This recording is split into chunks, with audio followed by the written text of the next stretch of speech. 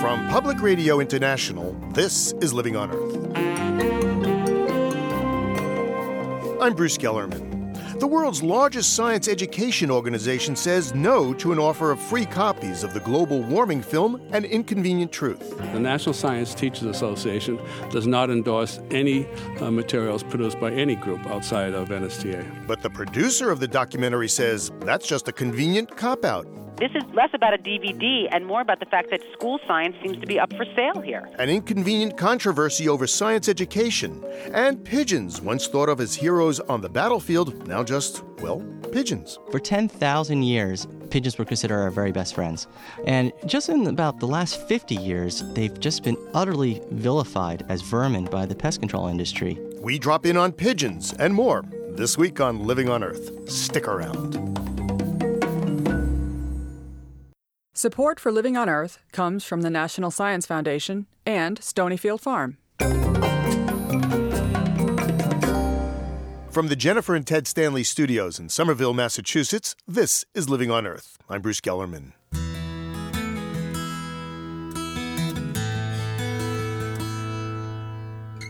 The film, An Inconvenient Truth, is the third largest grossing documentary of all time, right behind Fahrenheit 9/11 and March of the Penguins.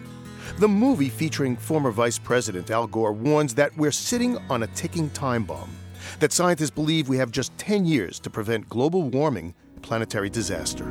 It's our only home. And that is what is at stake, our ability to live on planet Earth, to have a future as a civilization. An Inconvenient Truth is now out on DVD, and for the National Science Teachers Association, it's become an inconvenient controversy.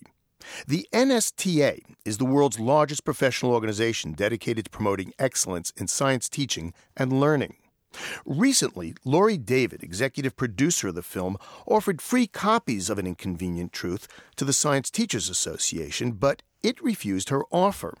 Laurie David wrote a scolding op-ed piece in the Washington Post criticizing the group, and she joins me on the line. Hi, Miss David. Hi, how are you? I'm fine, thank you very much.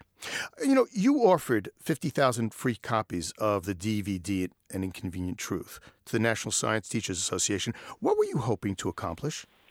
Well, what I was hoping to accomplish is to get this movie, An Inconvenient Truth, which is, the definitive story about how the globe is warming and that humans are causing it, into schools so school kids can see the truth about what's happening with this issue. And they said, well, thanks, but no thanks. Well, I was quite shocked, actually. We had a series of email exchanges with NSTA, and they seemed very interested at first, and we went back and forth, and the next thing you know, they said, no, thank you. And I have to tell you, I have been deluged with emails from teachers all over the country. I'm hearing from every single state in the country saying this is outrageous. I mean, they are running 99-1 outrage at the fact that the NSTA did not accept these free DVDs. Mm-hmm. And you wrote about this in the op-ed column in the Washington Post. Right. It ran the Washington Post, and I just could not believe the response from teachers. And by the way, from other associations who are, emailing us saying, well, we'll help distribute this, and people really not understanding, like, why wouldn't NSTA accept this? And I think that, I said in the op-ed, there's one reason, I think, and it has to do with the oil industry, that they accept money from ExxonMobil. ExxonMobil has spent millions of dollars over the course of the last decade trying to confuse the public on global warming, and now they're infiltrating our schools. I mean, really, this is less about a DVD and more about the fact that school science seems to be up for sale here. Well, I spoke with Dr. Gerald Wheeler, who's the executive director of the National Science Teachers Association. He says he just saw the film just a few days ago, and well, that says something, doesn't it?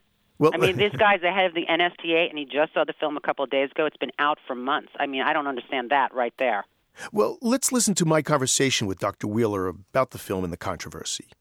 I thought it's a compelling story. I mean, I've seen Vice President Gore give this talk a number of times. I think the first time 15 years ago, and he tells a compelling story.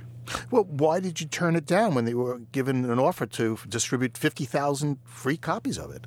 The reason that we turned it down was because of our endorsement policy or non-endorsement policy. The National Science Teachers Association does not endorse any materials produced by any group outside of NSTA.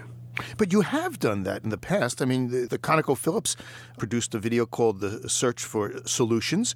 A giant oil company. You distributed 20,000 of the videos. No, actually we didn't. We didn't mass distribute those. And the difference between that, Bruce, is that it wasn't ConocoPhillips' production. It was the National Science Teachers Association production. ConocoPhillips came to me in 2001 and said they'd like to have us reproduce their or recreate their classic Search for Solutions. I identified the research scientists, the science educators, convened an advisory group. I chaired it. The advisory group chose the content, chose the sites to visit, passed on all the rough cuts, and passed on the final production. So it's an NSTA project. Phillips, it was just Phillips at the time, but ConocoPhillips now paid for the production, but it was entirely an NSTA production. Well, I'm looking at the episode right now, and it raises quite a number of uncertainties. One of the lines in this is really eye-opening. It says, quote, "Some scientists believe that the high level of present-day CO2 will soon be, if not already, on the decrease," end quote. It's suggesting that there's an entirely different body of science there who says, we don't have any problem and it's going to get better.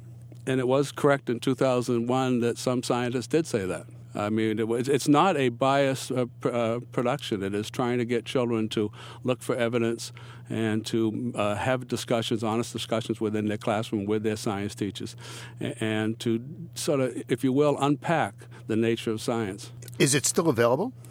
Yes, it is. But I could get a copy of this if I wanted to. Because when I went to your site, you can't get a copy, but when I go to a site that's linked to ConocoPhillips, right. I can. Right. They actually own the DVD, and they are the ones that are distributing it, not us. You currently receive funding from the ExxonMobil Corporation, which has a person. That is correct. They have a person that sits on your corporate advisory board. Not corporate advisory group. It's a group that it just advises me on the logistics of running operations. I'm a physicist, and our organization is composed completely of science teachers. So I joined NSTA. When I joined NSTA, I thought that we needed to get a lot smarter about how to run as a business, how to run our IT group, how to worry about e-commerce as the internet grew. And so I asked about 8 industrial leaders to sit with me twice a year and my senior staff to talk about issues, business issues, and half, not half, but half, well, almost half of them are projects that we're currently running, and half are not. Some of them haven't given us any money at all, and some have given us some money for a breakfast at a conference, and some have been major partners like ExxonMobil in that network that we have. Well, one of your critics says, you've got corporate propaganda masquerading as environmental education. That's a serious charge. Sure. It is a serious charge, and we take it very seriously. I think where that's coming from, Bruce, but I can't get into the mind of this person.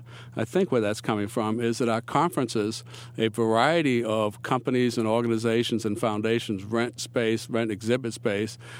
We say yes to that because we want science teachers to have the opportunity to go up to these people and to talk to them and to decide from themselves what works for their classroom, their students, their community, and their state science standards. Mm-hmm. I don't judge that message. I'm only careful that, in fact, NSTA is not seen as giving that message. We are providing the information. It is the science teacher who is the professional that has to decide if it works for him or her. So if Lori David wanted to sell her video at your conference, that'd be okay? You bet. In fact, my letter back to her said, global warming is so important, NSTA will do this, this, and this, and I'll be glad to outline those for you. So what would you do for her? Well, we suggested a number of things that she rejected. We said that we would put the availability of that site on the front page of our website. We get about 2 million page views a month. And that we would allow teachers, we'd facilitate teachers clicking through to their site to pick up the video. She wasn't interested in that. We said that we would sell her a membership list. It's a special membership list. It's people who have already told us that it's okay to send things to them. It's not all of our members. We would sell her that at a very low price. That we would, and we did, invite Vice President Gore to our upcoming annual convention in St. Louis in the end of March. What happens now? Oh, I don't know, Bruce. I'm not sure what else to do. I offered to Ms. David a variety of ways to get this very important subject over. I just would not violate NSTA's policy about endorsement. We had nothing to do with that video. I didn't see it before I made my decision. It had nothing to do with my decision. We just do not endorse outside productions. Well, Dr. Wheeler, I want to thank you very much for your time. My pleasure. Thank you for inviting me. Ms. David, you're the executive producer of the film Inconvenient Truth. Why not take Dr. Wheeler of the NSTA up on one of his offers? Well, first of all, I need to respond just generally from all his comments. As a parent, I'm totally outraged. As a parent that has kids in schools, as a citizen, I'm outraged by what he said. And by the way, I never rejected anything. He never offered me anything. He had a phone conversation with me 24 hours after the op-ed ran, in which he said, "Lori, I want to make this right. I didn't give this the full attention I should have when it came across my desk, and we're gonna have a conference call in 2 days after I talk to my board, and we're gonna figure out how to handle this." And I never heard from him again. Okay, so there was no opportunity for me to reject anything. And we talked about a long list of things that they could possibly do. And one of the suggestions, by the way, was to have the NSTA send out the DVD without an endorsement. How about distribute it with a note saying, "Consider this for your classrooms. We're not endorsing this. We think that this has been given to us. We want to make it available to you, and you decide." And he seemed to think that was a great idea, but of course I never heard back from him. So nothing was ever rejected. And by the way, why is ExxonMobil advising the head of the National Science Teachers Association? I mean, I find that outrageous. I mean, they have spent millions of dollars misinforming the public on global warming, causing doubt and confusion. This has been well documented by newspapers and magazines. And here we have the head of NASTA taking advice from them. And by the way, another question, why are mailing lists of teachers up for sale? I mean, why are those up for sale? So if I can buy them, then any chemical company can buy them, any coal industry company can buy them. I mean, I find that totally outrageous also. Well, would you buy his mailing list? He's offering it. You know what? Here's the thing. I do not want to send a DVD out on as junk mail, because that's what mailing list sales end up being. And how much junk mail on mailing list do you get that ends up right from your mailbox into your garbage can? And these DVDs cost money. I mean, we want to provide them to the teachers for free, but I have to find funders to pay for that. So I don't want this thing going out on a general mailing list where it's going to end up in a garbage can. What do you want to happen now, or what are you going to do now? Well, here's what I'm going to do. I'm going to raise money independently, and we are going to make those 50,000 DVDs available to the first 50,000 accredited teachers that want them. And we've received, hundreds of emails. So anyone who's already emailed us and said they would like a DVD for their class, and we will be providing it to them. And I'm hoping by the first of the year that we're going to be able to make an announcement about how we're going to do this and when we're going to do it. Ms. David, thank you very much. Thanks so much for having me on. Lori David is the executive producer of the documentary film An Inconvenient Truth.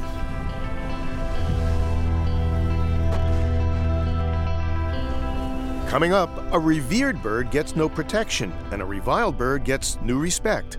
Keep listening to Living on Earth. It's Living on Earth. I'm Bruce Gellerman. Spiders can spin silk stronger than steel, and there are plants that harness the sun's energy better than a solar cell can. These are examples of evolutionary R&D.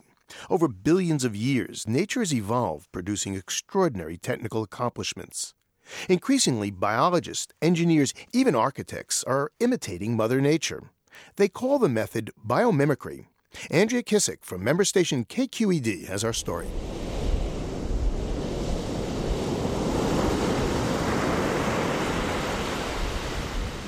Growing up snorkeling off the coral reefs of Australia, Jay Harmon has never strayed far from his childhood. As a boy, he paid close attention to how the waves curled and crashed and the sinewy way the fish swam. It all seemed effortless to Harmon, who now runs an appliance design company in Marin County, California. As he strolls along a beach just north of the Golden Gate Bridge, Harmon is reminded of his earliest inspiration, seaweed, and the way it moves with the force of water. You get waves out here that are 40 feet high. They're massive waves, massive amount of energy. And this kelp doesn't break off. What they're doing in order to survive against this onslaught of this massive mountain of water is they change their shape and they start to spiral into the same spirals that the waves do. It's the path of least resistance, and that was a huge discovery for Harmon, who spent more than a dozen years with the Australian Wildlife and Fisheries Department and has studied mechanical engineering. In fact, Harmon's insight led him to the spiral. He's obsessed with the shape. Back in his San Rafael lab, he sees spirals in everything. Nature always follows a particular pathway when it moves. But I'm talking about how liquids flow and how air flows and the fog moves and how blood flows in our veins, how a seashell grows or the cochlea of the ear grows. All of these things, without exception, have one path of movement, one geometric path of movement, and it's a spiraling shape. Think of that sucking sound when the last of the water drains out of the sink. Harmon figured out how to copy a spiraling whirlpool to make more energy-efficient, quieter fans, stints, pumps, and turbines. He hopes his tiny propellers will be used to curb the spread of disease in developing countries. Harmon is part of a movement of innovators inspired by nature. And if they were to have a guru, it would be Janine Benyus. In 1997, she coined the term biomimicry in her seminal book about nature and design. Based in Montana, she travels the globe talking about the idea to industry, academics, and anyone who will listen. Around the world right now, there are people in design, engineering, architects, chemists, all who are sort of looking over nature's shoulder and saying, how has life already solved the problems that I'm trying to solve? And they're looking at those strategies and then actually taking the next step and trying to emulate them to solve human problems. Like droughts in Africa, engineers are looking at the Namibian beetle. It turns out its wing scales harvest water, even from fog. As the fog rolls in, the beetle lifts its wings and large droplets of moisture build up and run down its shell into its mouth. A German company has developed a self-cleaning paint based on the water-repellent lotus leaf. And perhaps the best-known example of biomimicry in action is Velcro, which was inspired by those little prickly things that stick to a dog's tail. All of those strategies have to be conducive to life. They're not toxic ones, or they're not wasteful, overbuilt ones, because natural selection is a really powerful optimizing process. The caution that we have is that if you take biomimicry too far and you consider it as blind copying, then you can actually be led down the wrong path with respect to design. UC Berkeley integrative biology professor Robert Full is studying the locomotion of bugs and reptiles for ways to inspire robotics. Turns out that nature works on a satisficing principle, that is, evolution works on a just good enough principle, not an optimizing, perfecting principle. And in many cases, it's very hard to tell which parts of the organisms you should mimic and which parts you shouldn't. It's trial and error and a little bit of luck. Nike, who hired a biologist for advice on design, had to pull its Goat Tech trail shoe modeled after a mountain goat's hoof when people didn't buy them. And that's where Full, who talked with the company, says corporations and manufacturers need to be careful. It may be that some of nature is just not meant to be copied. So here's a gecko, and it's sticking on a wall in one of their cages. In his lab in the Life Sciences building on the Berkeley campus, Full points to a crested Indonesian gecko glommed onto the side of a small aquarium. You notice that the feet are a bit unusual, in the sense that they're not just kind of flat, smooth toes. If you look at them, you'll see that there are sort of ridges there. They're leaf-like structures called lamellae. And on those lamellae, what we discovered is that the geckos have millions of hairs. If you look at the ends of those hairs, they have the worst case of split ends possible. And that's the secret of how they can stick on walls and go anywhere. Full and his colleagues are trying to design a robot modeled after the gecko that can scurry up walls and look for victims in burning buildings.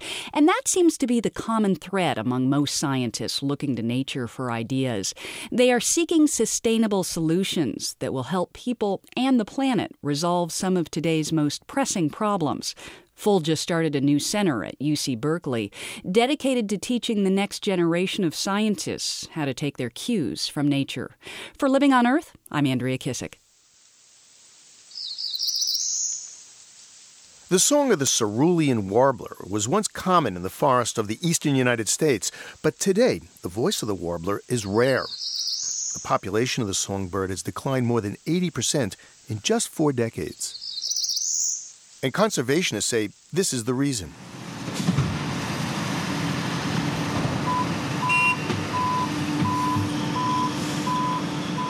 On this mountaintop in West Virginia, huge machines mine coal. This type of excavation has destroyed more than 800 square miles of southern Appalachian forest, which happens to be the heart of the habitat of the migrating Cerulean warbler. As the number of birds has steadily and steeply declined, conservation organizations have tried to get the U.S. Fish and Wildlife Service to add the Cerulean warbler to the endangered species list. The federal government stalled for 6 years, so the group sued the Wildlife Service for an answer. Now they've got one, and environmentalists don't like it. The Cerulean warbler will not be listed as an endangered species. Greg Butcher is Director of Bird Conservation at the National Audubon Society, and he joins us. Thanks for having me. Did the decision surprise you? No, unfortunately it didn't. This administration has listed the absolute minimum number of species as threatened or endangered as possible, so we were afraid that this would happen. But why is the Cerulean warbler so important? Well, the Cerulean warbler is important for a variety of reasons. One, it's a beautiful bird. It is one of God's creations. It is valued in and of its own right. But it also provides an economic importance. It is found in eastern deciduous forests where it eats a variety of insects, and it especially eats leaf-eating insects. And so the leafiness, the shade, the air cleansing ability of the forests is dramatically better because the Cerulean warbler is here to do its function. Yeah, but unfortunately, its habitat is the same place that's home to the open mining industry in eastern United States. Yes, the Cerulean warbler is in the bullseye for a process known as mountaintop removal mining. And there's still a tremendous amount of coal found in the Appalachian Mountains in the eastern United States. And it turns out that Cerulean warblers need mountaintops for their preferred habitat. And so a tremendous amount of Cerulean warbler habitat is projected to disappear in the future due to this mining practice. But people are going to hear this, and they're going to say, bird, my home being heated in the winter. Bird has to stand for the environment as a whole. And the environment is tremendously important to all of us. If we can't preserve enough habitat for the Cerulean warbler to thrive, then it's an indication that we're not preserving the habitat or the air or the water in the way that humans need to survive. Mr. Butcher, I understand that the Cerulean warbler has become sort of a poster species, an example of how the Bush administration has been using or not using the Endangered Species Act. It's not a complete poster species yet because we haven't been able to pull back the curtain and understand how the decision was made. We know for other endangered species that the process hasn't been followed correctly. And so a bird like the Gunnison sage-grouse, we know that there was a recommendation from the field to list that bird and then a reversal by the political appointees in Washington, D.C. not to list the bird. And so in many ways, that's the worst example we've seen so far. It does seem very surprising to us that a bird that's declining at more than 3% per year and more than 30% every 10 years doesn't qualify for the endangered species list. Well, if the decline of the warbler has been so dramatic, what reasons do they give for not listing it? Well, basically, they say that it's reasonable to assume that we'll lose 90% of the individuals of the species over the next 100 years, but it's not reasonable to assume that we'll lose them all. So you save 10 out of 100, and that's good enough. That's the reasoning. It's not good enough for me, and I don't think it's good enough for most people who really care about our environment and our bird populations. Well, what are you going to do about it? Don't know for sure yet. It's one of these things where there's a long ruling of many pages, and we're going to want to look very carefully at the reasoning. The good thing is that good conservation work for the bird will continue. It's a very high priority for a wide number of people. Unfortunately, we won't have the same ability to impact the actions of the mining companies as we would have had if the bird had been listed. So if an animal like the warbler isn't going to be listed, what hope is there for other animals? Well, the hope is that 2 years from now there'll be a new administration, and that administration is almost certainly to care more about the Endangered Species and Endangered Species Act than this one does. Have you ever seen a cerulean warbler? Oh, absolutely. It's a beautiful bird. It's actually a little tough to see because it nests in the canopies of trees, and it sings its heart out, especially during May and June. And so I've been out to Shenandoah National Park in the mountains of Virginia, and you can hear that song of the cerulean warbler, and you have to look up, and you get a thing called warbler neck. Because you have to look straight up into the canopy to try to find the bird. And you can be sure I stuck around until I got a really good look at it. Well, Mr. Butcher, thank you very much. Thank you for having me. I've enjoyed it a lot. Greg Butcher is Director of Bird Conservation at the National Audubon Society. When I say pigeon, I bet I can guess what you're thinking. Pigeons are dirty, right? Disease-carrying pests, a real public nuisance. Well, you're probably not a person with a passion for pigeons, a person like Andrew Bleckman, for example. He's written a book about the bird titled Pigeons, the fascinating saga of the world's most revered and reviled bird. And he joins me. Thank you very much, Andrew. Good to be here. It really is a fascinating saga. Who would have thought the pigeon had such an amazing history? Well, certainly not me. I've tripped into this by accident, and the more I learned about this bird, the more I was amazed. Well, you could say it was a real accident. Yeah, it was actually. It was. I was at the bodega. I used to live in Manhattan. I was getting a tuna sandwich, and this place made it just the way I liked it. And while I was there, I met a guy named Jose, and he tells me that he races pigeons. And I just, he got my attention. I didn't think people did that, let alone still did that. And then he told me his pigeons were thoroughbreds. That really caught my attention. I know, like horses. They breed pigeons like they do racehorses. Absolutely, actually. In fact, the very best pigeons, they can bring in a pot $1 million at a international race. Actually, they're sold at auction for tens of thousands of dollars, and they're studded out for several $1,000s a go. They're related to doves. Yeah, actually they are. They're called the rock dove. In fact, pigeon is just basically French for dove, just like paloma is Spanish for pigeon or dove. Do all pigeons home? Yes, all rock doves do. Some do it better than others through practice, such as the homing pigeons. I mean, they are thoroughbreds, but they all do home. They used to be cliff dwellers, and let's say they were, think of the cliffs of Dover. They would basically nest in the cliffs, and then they would forage inland for food, and they would never abandon the nest. And when they mate for life, so they would always come back with their food. They basically honed that skill to find their way back. Do we know why they home? How it works? You know, it's funny you should ask. I talked to the very top people in the field, including a gentleman in Cornell who's dedicated his entire life to this. And no one's entirely sure, but there are a lot of theories out there, and they do have an idea how it does. But they're able to sense the magnetic field around the Earth. They're also able to know where they are using the sun and the moon and the stars, basically. And the other thing is they have ultrasound hearing, so they can gauge where they are.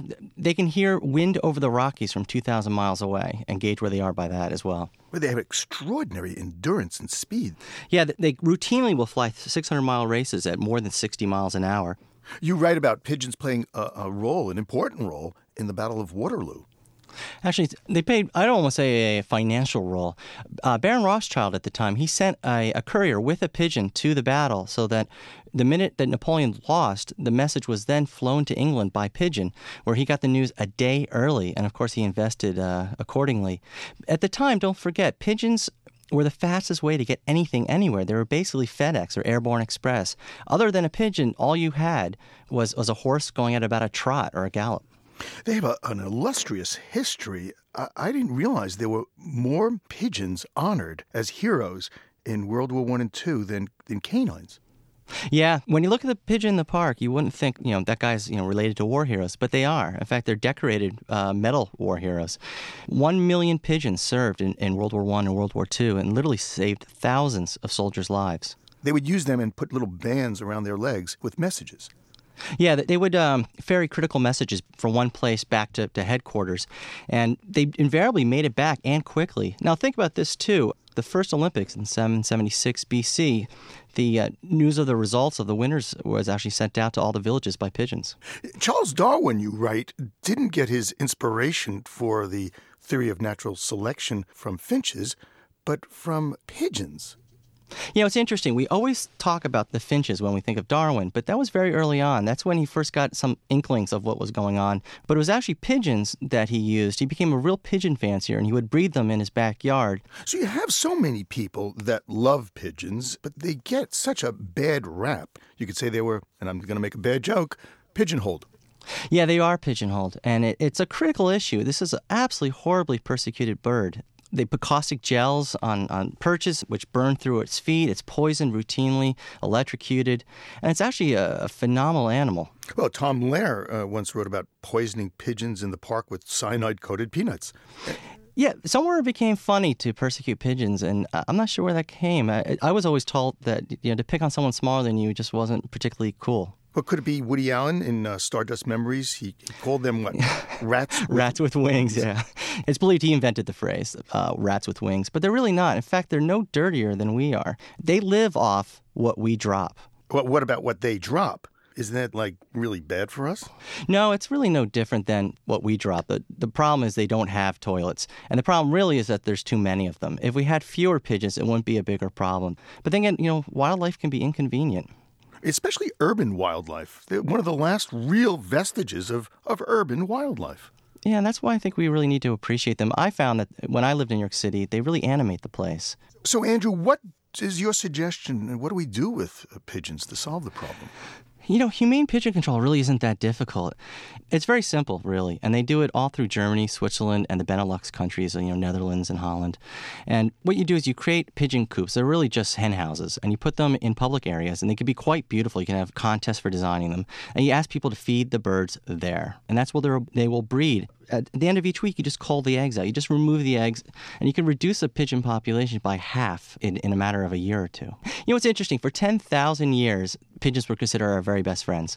And just in about the last 50 years, they've just been utterly vilified as vermin by the pest control industry.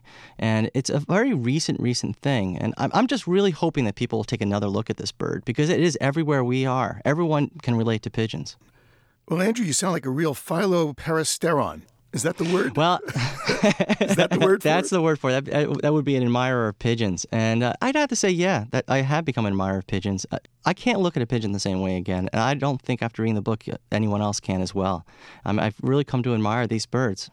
Well, Andrew, thank you very much. Thank you for having me. Andrew Bleckman is author of Pigeons, the fascinating saga of the world's most revered and reviled bird.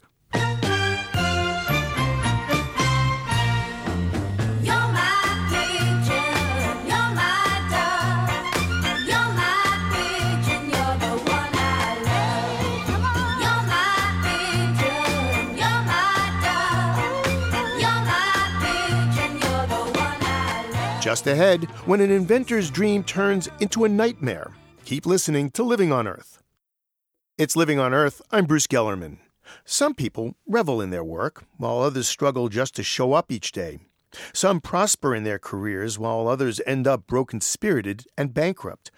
IEEE Spectrum's Harry Goldstein met a man who loved his work and invented a way to make a better car, but took a wrong turn on the road to success. It's cold.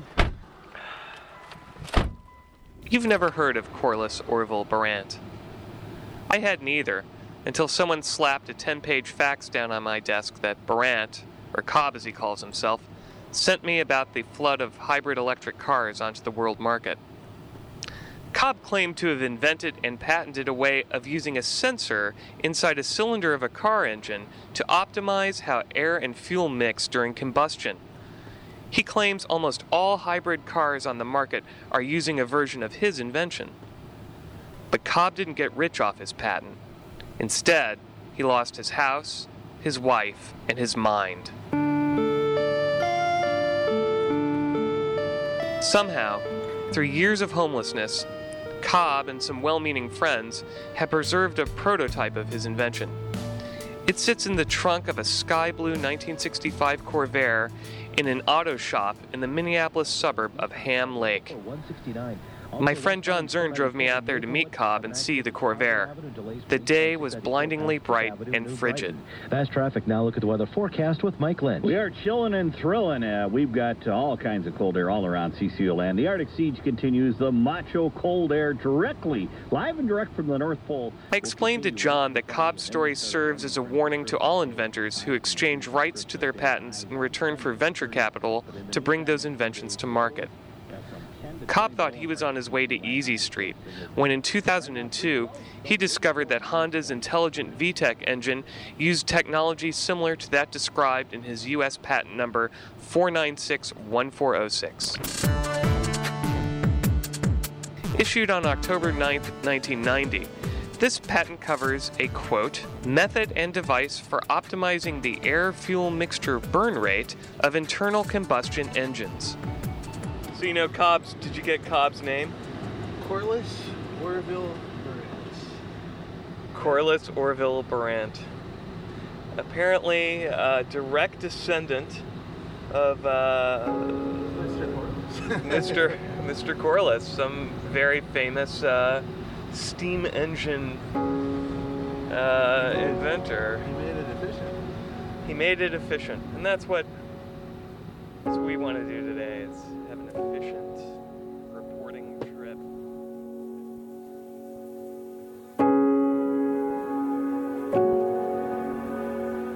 With this patent in hand, Cobb thought he could force the world's largest car makers to pay him royalties on an idea he believed they were clearly using. But there was a problem, a big one. Cobb didn't own the patent. Not only that, the company to which Cobb had assigned ownership, Investment Rarities, Inc. of Minneapolis, had failed to pay the U.S. Patent Office the maintenance fees due on all 12 of the patents Barant had garnered over the course of a decade. So Cobb's invention slipped into the public domain. Today, anyone can use it for free. By the time I finished telling John the particulars, we had arrived at our destination, Benson's Transmission Center. Wow, there are a lot of trucks around here. I don't see anyone here. It's open here. Hi. Are you here to see Cobb? Yes, here to see Cobb. We entered a cramped, wood-paneled office and were greeted by the office manager, who fetched Cobb from the garage. Harry? Hey, Cobb. Nice to meet you. Pleased to meet you. Long time. How you doing? John, pleased to meet you. Well-groomed, dressed in a black leather vest and black jeans, with piercing gray eyes that would occasionally flutter shut as if he were about to fall asleep, Cobb greeted us with a hearty handshake and immediately launched into his story. His dream was to have car engines communicate with satellites that would calibrate the engine to operate at optimum efficiency depending on where you were driving in the U.S. What kind of car is it again? A 1965 Corvair, or I should say half of a 1965 Corvair.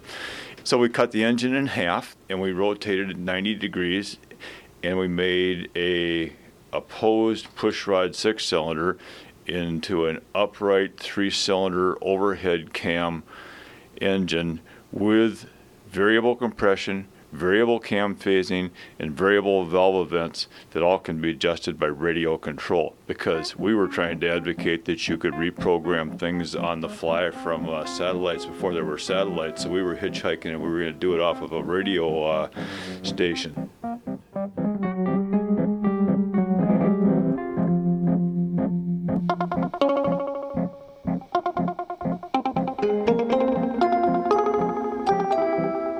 As a noisy printer churned out page after page of invoices, we stood there in the office listening to Cobb, trying to get him to focus on the timeline, when he invented what, and how his whole odyssey began.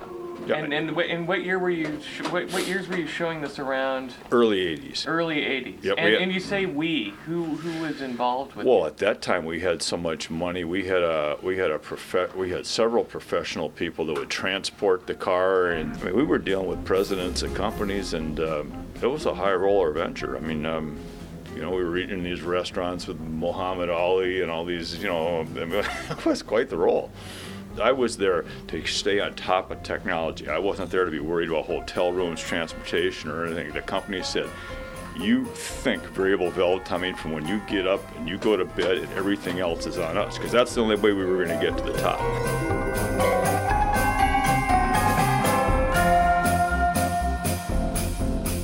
Here is a man who believed his invention could change the world for the better. Cheaper, cleaner cars, a better environment, less dependence on foreign oil. The world was his oyster. He was eating in fine restaurants, talking with top executives at big automakers, and he was turning down multi-million-dollar offers to develop engines for the likes of GM, all because his venture capitalist, Investment Rarities, thought it could get more. But when its core business, gold trading, went south in the late 1980s, Investment Rarities dropped Cobb and his patents. Cobb recalled the grim day in 1988 when he stood between the local post office and a McDonald's, trying to decide whether to spend the only money he had left on a cheeseburger for his growling stomach or postage for his last remaining patent. And everybody said, walk away from it, give it up. You've wasted your life over it. And I said, no way. This is the control patent. Anybody that ever lands one of these mamas has got easy street for the rest of his life. And that's how the flat. In the end, the financial, it wasn't believable. I couldn't tell you a story that would actually, you couldn't put it in words how horrible the financial end of the deal was. And I wrote it through, and then basically nothing happened for years. The Investment Rarities got, basically the IRS shut them down. Cobb's eyes fluttered again, and it looked as though he might break into tears at any moment. The nostalgia for what he had and what might have been seemed too much. He'd made a huge mistake somewhere along the line, and he knew just what it was. The dilemma that I got myself in is a dilemma that any engineer in the world can get in. I lost everything I owned. I mean, I lived in that car. I mean, that was my address. That's how far I went down the tube. And there was no money to pay maintenance fees. So the United States government took away all 12 of my patents. Basically, I started having some stress-related health problems. I'm certified crazy. I'm on SSI, totally mentally disabled. I mean, I was declared crazy. It says right on my papers, obsessive compulsive behavior associated with engine patents. It says it right on my papers, right on the deal when they went down and analyzed me. Wow. Yeah. Wow. Well, I lost everything. I lost my house. I lost all my cars. I lost everything. I was freaking homeless. I lived in that goddamn car for a while. I mean, how many inventors live in their prototypes? I mean, is that ridiculous or what? I mean, it was just, I ruined my family with the deal. I mean, but it was, in terms of what happened to me, basically, I was left to rot for 8 years. The annals of technology are filled with stories about inventors whose epic struggles over their inventions drove them over the edge. Some, like Edwin Armstrong, inventor of FM radio, take their own lives. Others, like Nikola Tesla, the father of alternating current, suffered, like Cobb, from obsessive-compulsive disorder. Tesla required any repeated actions in his life, such as the footsteps he took in a walk, to be divisible by 3, and he would keep repeating them until he arrived at the right total. When we met with Cobb, it was apparent that his obsessive compulsions focused entirely on car engines. But beyond that, it seemed to me that some essential part of him, what some people might call a soul, I guess, was indistinguishable from his invention. He is the variable valve mechanism, and it is him. When, after over an hour of conversation, I asked to see the prototype, his sleepy, medicated eyes sparkled to life, and like a kid on Christmas morning, he bounded through the door leading to the garage and showed us the modified Corvair.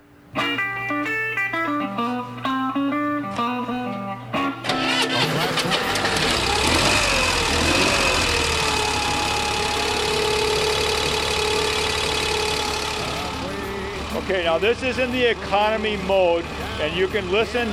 When we go into the performance mode, you will see the idle quality deteriorate. Well, just to simulate that, I'll show you what happens here if I push it all the way up. Out of gas, I'm broke down again. Almost home. Maintenance fees are a capitalist tool for driving small people out of business, and the small guy in my opinion, is always the guy that gets us 5 years ahead. I mean, that's what the patent deal does, is that the sooner we get something birthed into the incubation period, the greater the potential to capitalize on, on the large-scale employment we can derive from it. Mm-hmm. So we need the guys birthing, and we need to keep them alive. Well, how the hell are you going to do that, and how could a state do that and make and get a return on their money? And I think making the payment of maintenance fees and possibly the patent application cost eligible for tax credits, probably another thing I would say on that is I think especially things that have to do with environment and energy, they have a social value as well as not just another hula hoop, but things that have a social value also. All right. Well, I think we need to be getting on. Okay. You knocking the... As we drove back to Minneapolis, John and I talked about how it was appropriate somehow that we hadn't met Cobb anywhere but the garage. The garage was where Cobb really lived, even when his body was sleeping somewhere else.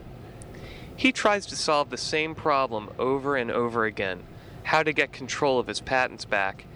And that's as far as he'll go, because what lies beyond patent battles with some of the world's largest corporations is too remote a possibility even for Cobb to contemplate, and surely too expensive for him to ever afford. His patents expire next year, and hope with them.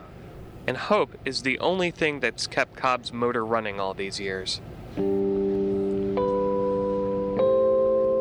As the frozen expanse of Great White North suburbia flashed by, the trailer parks cheek by jowl with the giant malls filled with last-minute shoppers, part of me wished I'd asked Cobb how he was going to spend Christmas. Another part of me couldn't bear to know.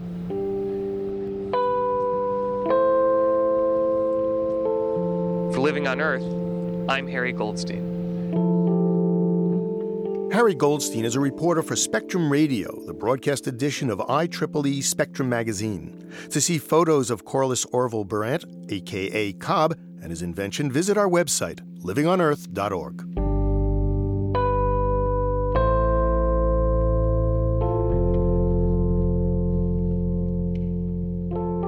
Coming up on Living on Earth, the days have grown short, the nights dark and cold. It's time to gather by the fireside for our annual holiday storytelling special. At this time of year, we celebrate light, because in many parts of the world, there isn't very much of it. The winter in Norway is dark, and I'm so lucky to live in a place of Norway where there is a few hours of light in daytime. But up north in Norway, it's dark, daytime, nighttime. Heidi Dalsveen tells stories that shine with hope, even on the darkest of days. But beware what might be lurking in the depths of a Norwegian winter night. It was Christmas Eve. It was cold, but it was a dark, dark time. He could hear the sound of the small waves. He felt a strong, salty smell. He walked on the pier towards the boat. He jumped into the boat, filled the keg, even took a soup himself, and the strong liquid warmed him even out to his fingertips. And he had just stepped out of the boat when he heard a sound. And he slowly looked up. And when he saw what he saw, he was petrified. He looked straight at the sailors and the fishermen's greatest fear, death itself. Draugen was standing in front of him and blocking his way. Draugen, once he was a brave fisherman or a sailor, too brave and headstrong, with no respect for the ocean. He tried to conquer the ocean and was himself conquered by it. And because he had been so headstrong and headless, he was now missing the head. Instead of the head, it was sea tangle and seaweed on top of his shoulders. And the young man, he ran as fast as he could. He heard them coming closer and closer, and soon he reached the churchyard. But in that moment, he heard the bell going doing, doing, doing 12 times in the middle of the most dark night of Norway. And he thought, I wonder if I will survive this darkness.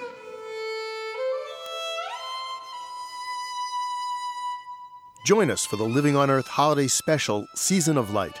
We'll celebrate with tales of light and darkness from around the world, and we promise they won't all be scary.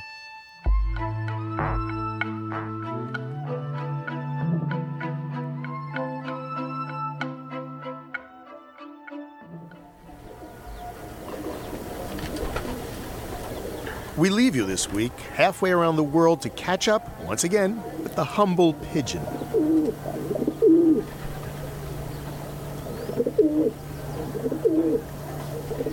By northern India's Lake Pichola, rock doves roost on a windowsill at water's edge.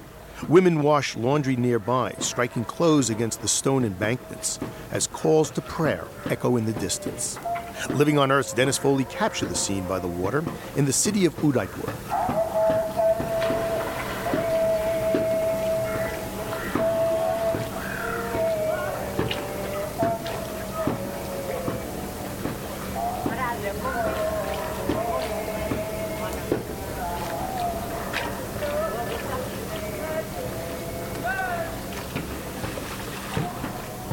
Living on Earth is produced by the World Media Foundation. Our crew includes Ashley Ahern, Eileen Belinsky, Tobin Hack, Ingrid Lobet, Emily Taylor, and Jeff Young, with help from Bobby Bascom and Kelly Cronin. Our interns are Ian Gray and Jennifer Percy. Dennis Foley is our technical director. Our executive producer is Steve Kerwood. Allison Lirish-Dean composed our themes. You can find us at loe.org. I'm Bruce Gellerman. Thanks for listening. Funding for Living on Earth comes from the National Science Foundation, supporting coverage of emerging science, and Stonyfield Farm, organic yogurt, smoothies, and milk. 10% of profits are donated to efforts that help protect and restore the Earth. Details at stonyfield.com. Support also comes from you, our listeners, the Ford Foundation, the Town Creek Foundation, and the Saunders Hotel Group of Boston's Lenox and Copley Square hotels, serving you and the environment while helping preserve the past and protect the future.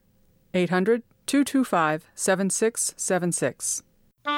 PRI, Public Radio International.